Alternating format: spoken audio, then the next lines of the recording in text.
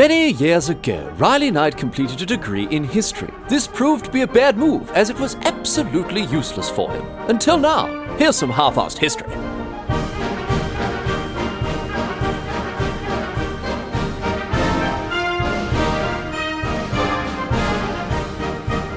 What's going on, mate? Great to have you along for some more half-arsed history. This week on the agenda, going to be having a chat about a bloke who, you actually may have heard of this fella before. Very, very famous ancient Greek philosopher.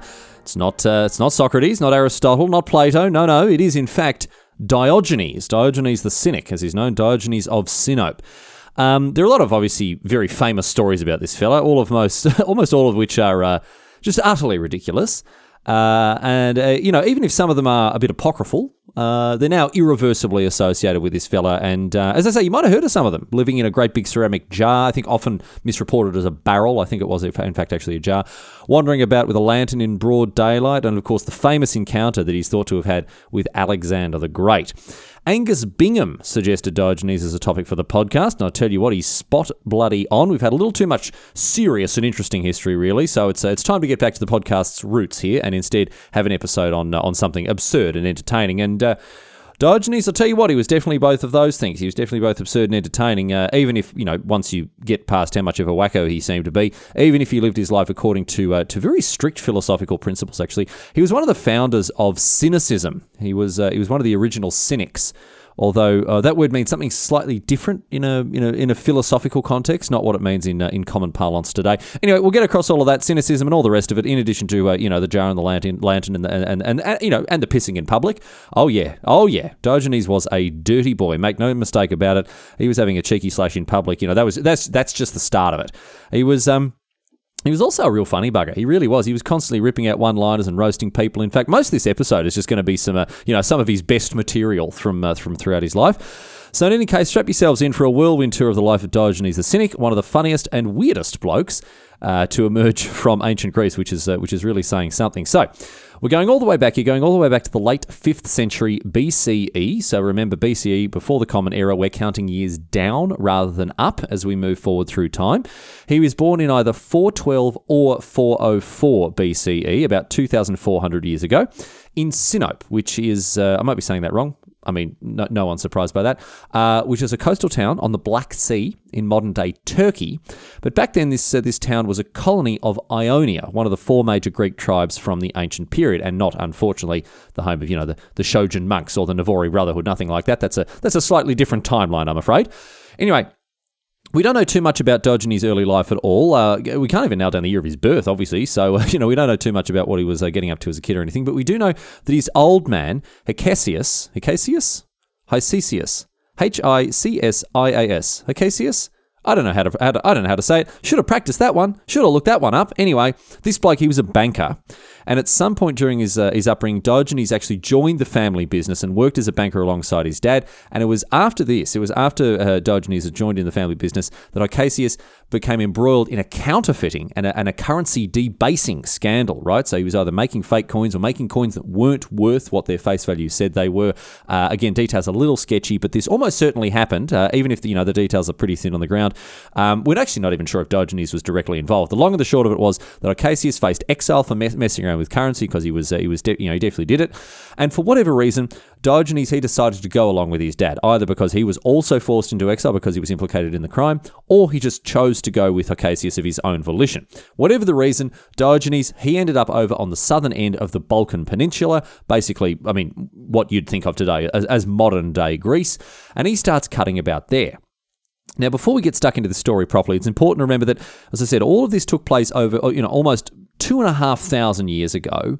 And so the historical truth of all of these little anecdotes I'm going to tell you about this bloke, they might not be 100% accurate. They might have sort of been fiddled with, embellished, exaggerated a little bit over the years. But all of these stories keep cropping up in all of the sources that you read about Diogenes. Most of them actually have a little disclaimer like the one I'm giving you right now. So, there's probably at least a little grain of truth in there somewhere. And even if there's not, well, bloody hell, it's just a bloody good story, isn't it? There's a whole lot of stuff in here that's just very, very entertaining. So anyway, let's get to it here. The story goes that once he arrived in Greece, he headed to Delphi, which was an incredibly important site in ancient Greece, because there it was the high priestess or the Pythia who would answer questions and make prophecies in the temple of Apollo. You've probably heard of the Pythia, better known as the oracle at Delphi. Although even today, even the fact we know a lot about. We know the oracle existed, and we know she was very important. Throughout the years there, but we still don't know. We're not 100% sure on what exactly went on in the temple and how the Pythia would answer questions or make predictions. And the reason as to why we don't know is really interesting too. All of the contemporary accounts of the oracle, right? So all of the bits of information that we have from people who are writing at the time about the oracle, about the Pythia, they actually left out all the small, boring details of what a visit to the Pythia involved because they all assumed that it was common knowledge. Like everyone back then knew what it involved, so they didn't bother describing it. It's like these days, if you wrote like a journal entry or whatever, you wouldn't spend too much time explaining something like, I don't know, something menial, something like tying your shoes, for example. You wouldn't write a long description about tying your shoelaces. So just think about this. In 2,500 years, people might think that, in the 21st century, we bloody tied shoes to the bottom of our feet like very, very small pairs of stilts. So anyway, whatever the specific details may or may not have been, what's certain is that the people would make long and arduous journeys to Delphi, and it's there that they would visit the Pythia in the Temple of Apollo. Usually there'd be a huge queue, but just like with boarding an aeroplane these days, you could pay to skip to the front of it. And once you're in, you could have a question answered, or you'd receive a prophecy from the Pythia, who by most accounts was, she'd just get high as a kite as part of this whole process, and she'd, sort of babble away, or she'd be in these sort of trance states, or hallucinating, whatever else, and she'd let loose with a fly of a long fly sort of nonsense or jibber jabber or whatever else there like that. It was Cicero, a Roman philosopher who came along a couple of centuries after Diogenes. He wrote that the Greeks would actually never do anything important without first consulting the oracle. So whether that was, sending off an expedition or starting a new colony, or of course, going off to war, you had to check in with the Pythia beforehand. Seems like she was basically the middle management of ancient Greece, I reckon. Anyway, our boy Diogenes, he goes along to Delphi, and he has a chat with the Pythia, who tells him that he should deface the currency.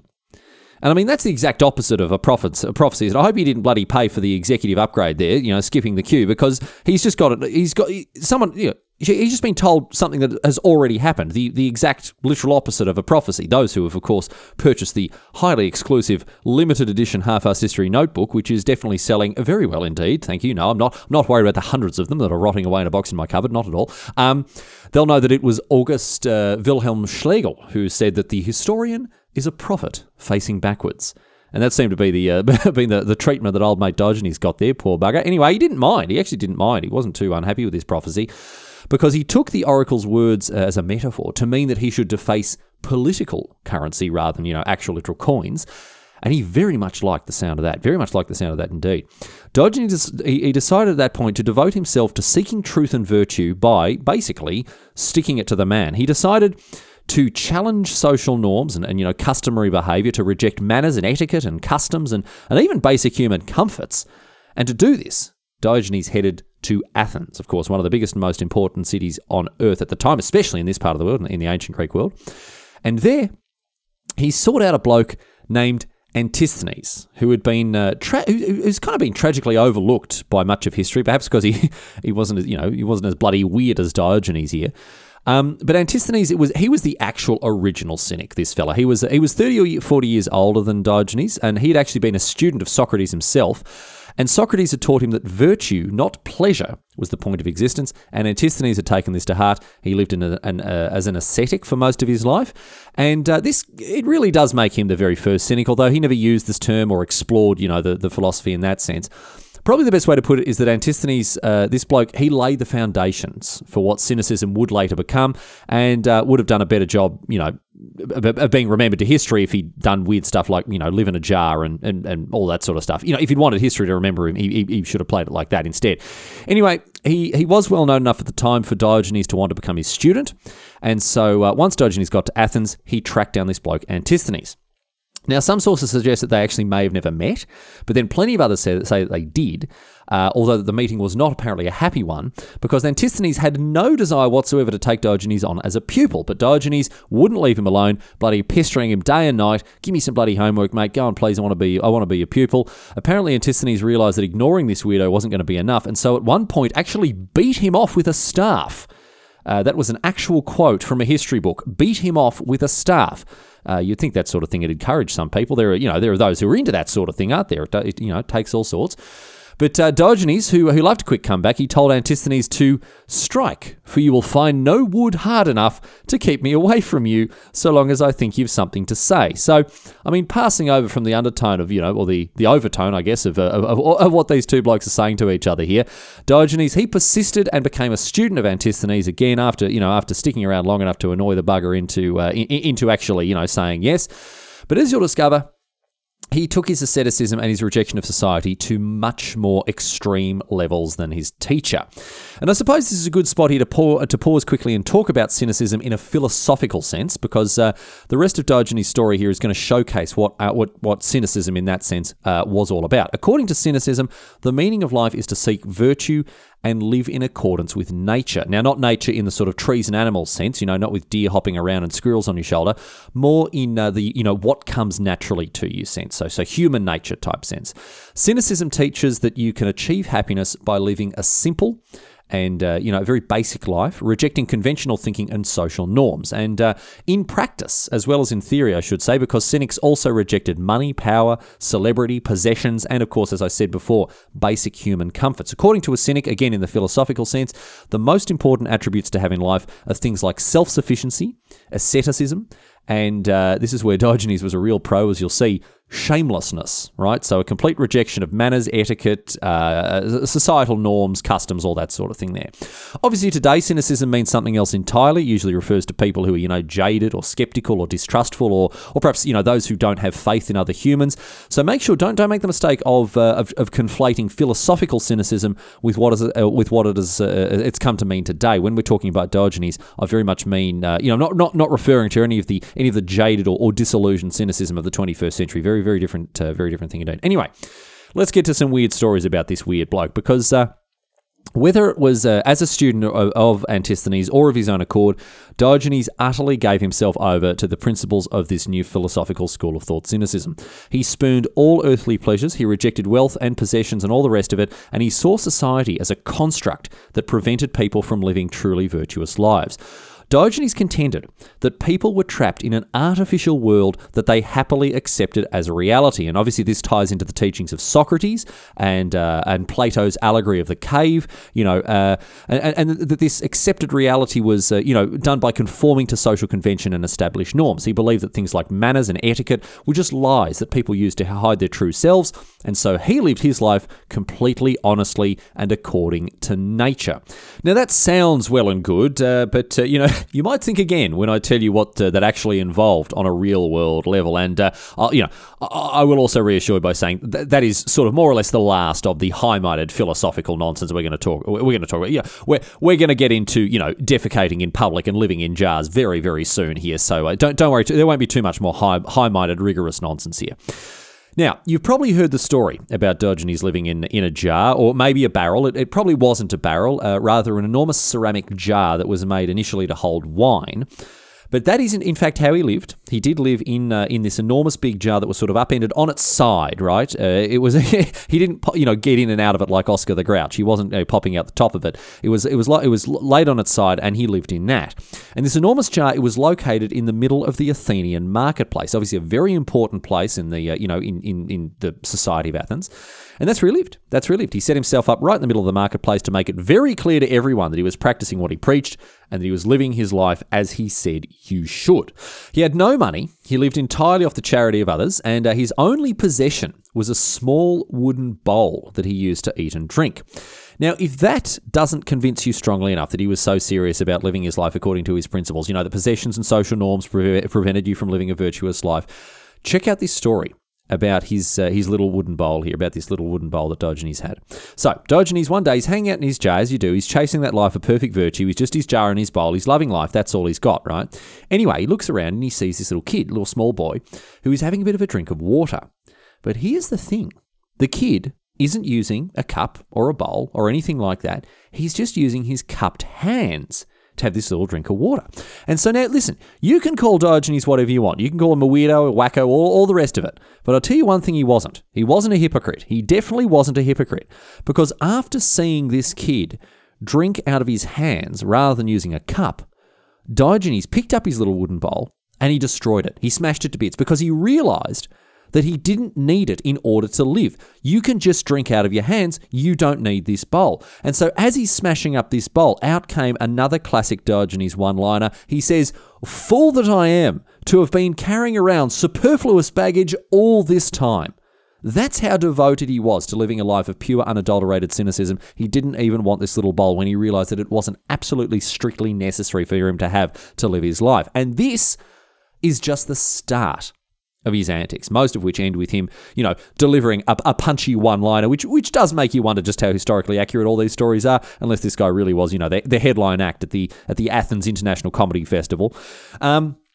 Diogenes, he was famous for wandering about during the day in broad daylight with a lantern, and he'd go around and he'd peer at people as though he could hardly see. He'd cut about the marketplace, holding up this lantern to people's faces, looking as though he was determined to find something. And obviously people looking, what's this bloody weirdo doing? Why is he going around peering at everyone with a lantern? And so when he was stopped and questioned about it, when people say, "Mate, hang on one second, what are you doing with that? What are you looking for? Why are you going around with this lantern looking at everyone?" And obviously, he would then unload the punchline to this whole setup. He's going around for hours looking at people just so people ask him what he's doing, because then his reply would be, "I'm just looking for an honest man." You can see how this bloke, he was so bloody gung-ho about cynicism. He didn't mind forcing his ideas into the public consciousness. He's going around bloody shaming people for not being as, as woke to cynicism as he was back then. He's going around making a bloody fool of himself just to make people think about things. And he had very little respect for other famous philosophers that didn't agree with his principles. Most famously, of course, Plato. Today we consider Plato as the quote-unquote heir to Socrates. Socrates taught Plato, Plato taught Aristotle, etc. But I can safely say that Diogenes did not agree with this assessment, and he didn't mind ridiculing Plato wherever and whenever he could, because of course he thought that it was Antisthenes who was the rightful heir of Socrates as one of his students, which I guess would make Diogenes then Aristotle, and I guess Aristotle, who famously tutored Alexander the Great. Well, Diogenes also did a bit of tutoring of Alexander the Great, as we'll talk. Well, tutoring probably a stretch, but we'll get to that story when of course later in the podcast here. Anyway. He didn't like Plato, didn't think that, thought he was up on his high horse there at his academy, whatever else there, and as a result, whenever he had the opportunity to take Plato down a peg or two, he definitely took advantage of it. There are very many, lots of famous examples of him taking the piss out of Plato, but the most famous example, of course, was when Plato gave the tongue-in-cheek description of humans as being featherless bipeds. Now, the people at Plato's Academy thought this was a ripper line. They thought it was absolutely bloody brilliant, they did. But obviously Diogenes, he wasn't going to let him get away with it. So after hearing about this thing that Plato had said, Diogenes brazenly marched into Plato's Academy, went up to Plato himself and said to him, "Behold, I've brought you a man," and then brandished an unplucked chicken at him. And, I mean, the bloke, he just did not give a toss about anything. He's making a mockery of one of the most famous philosophers of the time. Incidentally, by the way, Plato's Academy then had to update the definition of what a human was to add so it then became featherless bipeds with broad, flat nails. So I quite like that he did at least make them have another look at that. Anyway, beyond everything, Diogenes, he definitely practiced what he preached. There's no doubt about that. He became a living example of what his philosophy was all about, that happiness and virtue could only come through rejecting society and its norms. And when it comes to norms, well, there weren't many norms that he was not prepared to break here. For example, when someone saw how Diogenes lived his life and called him a dog, Diogenes responded by lifting his leg and pissing on the bloke. I mean, talk about proving a bloody point. Chill out there, Diogenes. What the bloody hell is that all about? I mean, by all accounts, he was utterly shameless when it came to his bodily functions. He'd bloody whip it out and take a leak anywhere and everywhere. And it wasn't limited to number ones either. There are stories of him busting grumpies in the theatre, in the marketplace, wherever it took his fancy, really. He'd just strangle a brown snake wherever and whenever the urge took him. His argument was an interesting one. He contended that anything that is not shameful in private should also not be shameful in public. And, it's actually, on one level, it's kind of tough to argue against that. And it does kind of prove that social norms are obviously entirely constructed. But still, I mean, mate, no one wants to watch you liquidate your assets in public, really. Come on, just go and bloody find a bloody Portaloo or something, Diogenes, mate. Please, come on, don't make us watch that. And It wasn't just toilet stuff either. Diogenes took it to another level entirely, as he was also quite happy to just crank down in the middle of the Athenian marketplace in clear view of everyone. Imagine that. Well, actually, no, don't. Rather, don't do that. Don't imagine that. Some weird bloke living in a jar, knocking one out in broad daylight as you're bloody buying your groceries for the week. No thanks, Diogenes, mate. What are you bloody doing? Although his habit of Jack and the Beanstalk in public, it did lead once again to a classic Diogenes one-liner, which I really this is probably my favourite quote of him of all time. He says in reference to his habit there, he says, "If only it were as easy to banish hunger by rubbing my belly." Which I really do think is just it's a very good line. Anyway, I mentioned before how someone called him a dog, and if we pass over, Diogenes' response to that supposed insult for just 1 second, we actually talk about how he actually felt to be called a dog. Diogenes seemed to have really had a thing for dogs. He actually considered it to be a bit of a compliment when people called him dog-like. He considered them inherently virtuous animals, and he actually sought to imitate them, in more ways than one, I suppose. Once someone asked him why he didn't consider it insulting to be called a dog, and he said, "I fawn on those who give me anything, I yelp at those who refuse, and I set my teeth in rascals." He did really believe that dogs were inherently virtuous. They'll eat anything, they'll sleep anywhere, they know friends from foes by instinct, and most importantly, they'll just piss and shit everywhere. So, that did really seem to be a big part of Diogenes' philosophical platform, or whatever reason. The relieving yourself in public at the drop of a hat, it did really seem to factor into his sort of worldview quite profoundly there. And despite all this, however, apparently people in Athens really loved him. They just bloody loved the bloke, which I just do not understand. The council workers are going around taking care of his mess, putting up great big bloody clean up after your philosopher signs, stuff like that. But the people are all about him, so much so that there's this story about when some young kid smashed up his jar, people actually got together to get him a new one and gave the boy a hiding for good measure, just to show how much Diogenes meant to the city there. So quite astonishing that he managed to ingratiate himself with the people of Athens like that, considering his habits. And anyway, he lived in Athens for many, many years, but he actually saw out the end of his life in Corinth, a nearby city.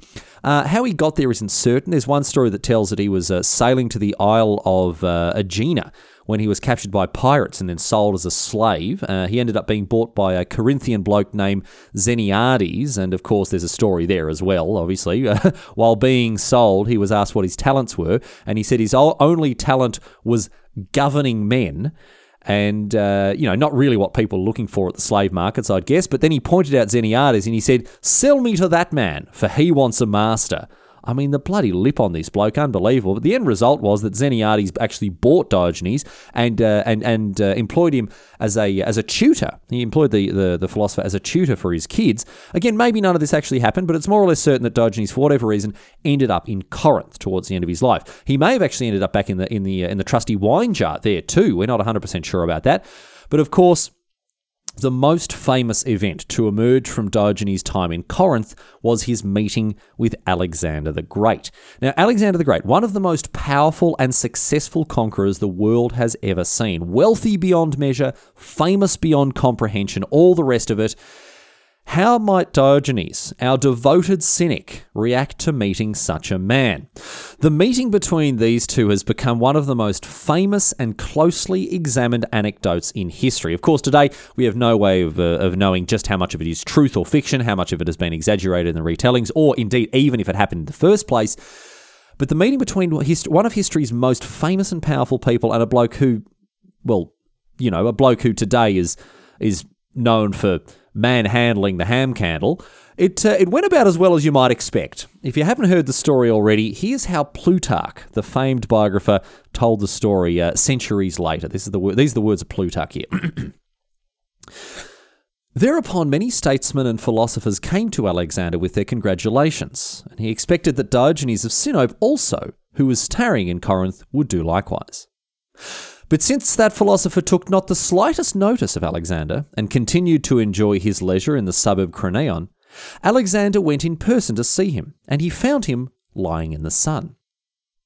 Diogenes raised himself up a little when he saw so many people coming towards him and fixed his eyes upon Alexander. And when that monarch addressed him with greetings and asked if he wanted anything, "Yes," said Diogenes. "Stand a little out of my sun."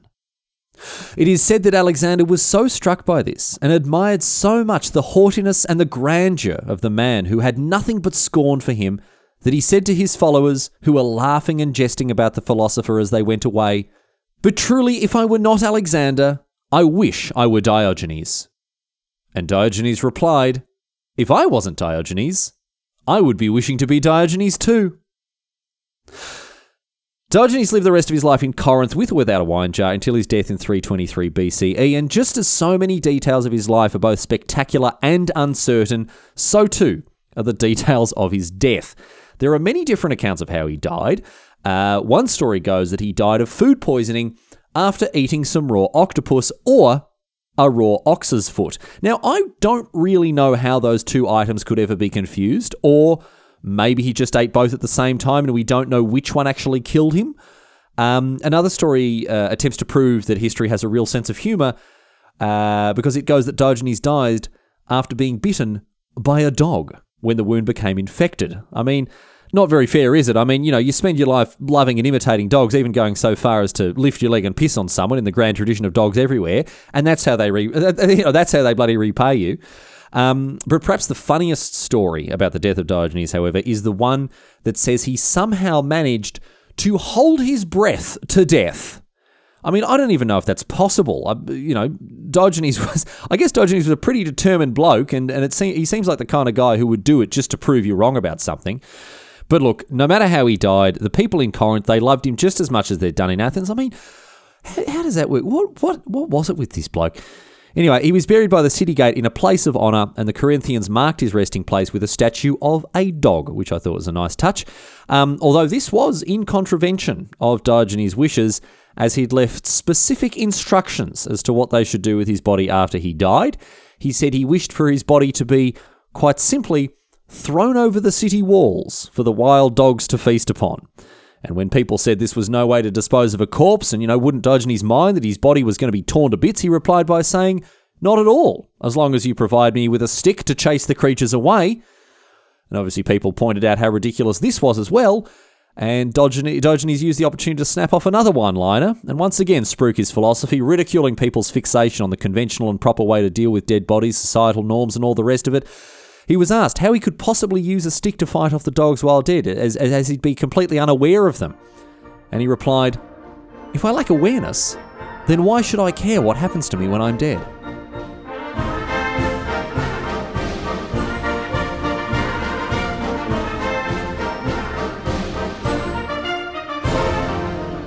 But that's it. That's all she wrote today, sports fans. That is the story of Diogenes the Cynic. I'll tell you what, the bloke's done alright for himself.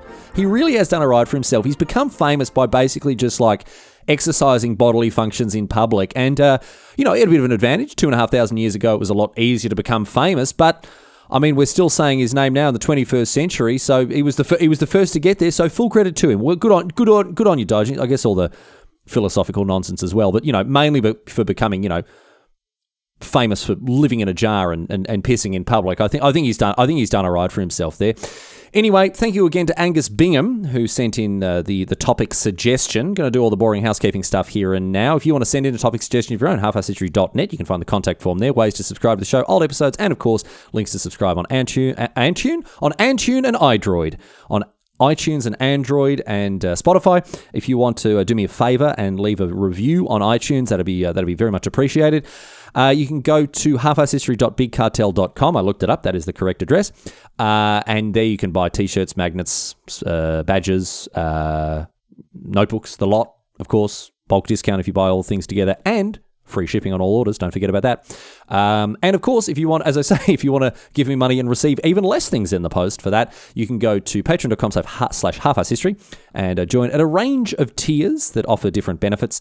You can gain early access to episodes, you can get uncut episodes, show notes, all that sort of stuff. And of course, at the premium, executive, highest level subscription tier, you can become an executive producer of Half-Arsed History with business cards to match. And now in March, I'm very proud to welcome 3 new executive producers to the Half-Arsed History family. Angus Bingham, who actually was also, same as Angus Bingham who sent in this topic suggestion. Cormac Dillon and Adam Caton, all now freshly suited and booted executive producers and they've got the business cards to prove it. If you want to join Half-Arsed History's Patreon, you can, of course, do that. Again, patreon.com/Half-Arsed History. Anyway, that's enough of that boring nonsense for this week. Thank you so much for listening to another episode of this stupid podcast. Tell your friends, tell your enemies, tell everyone, my friends. Got to get those numbers up. Rookie numbers in this business. But thanks for hanging out with me. We'll see you again next week for more Half-Arsed History. Until then, leaving you, of course, with the question posed on Reddit. A Reddit historian putting up a good one about ancient Greece. Ancient Greek men thought that the ideal male body possessed a small penis. Do we have any idea what ancient Greek women thought?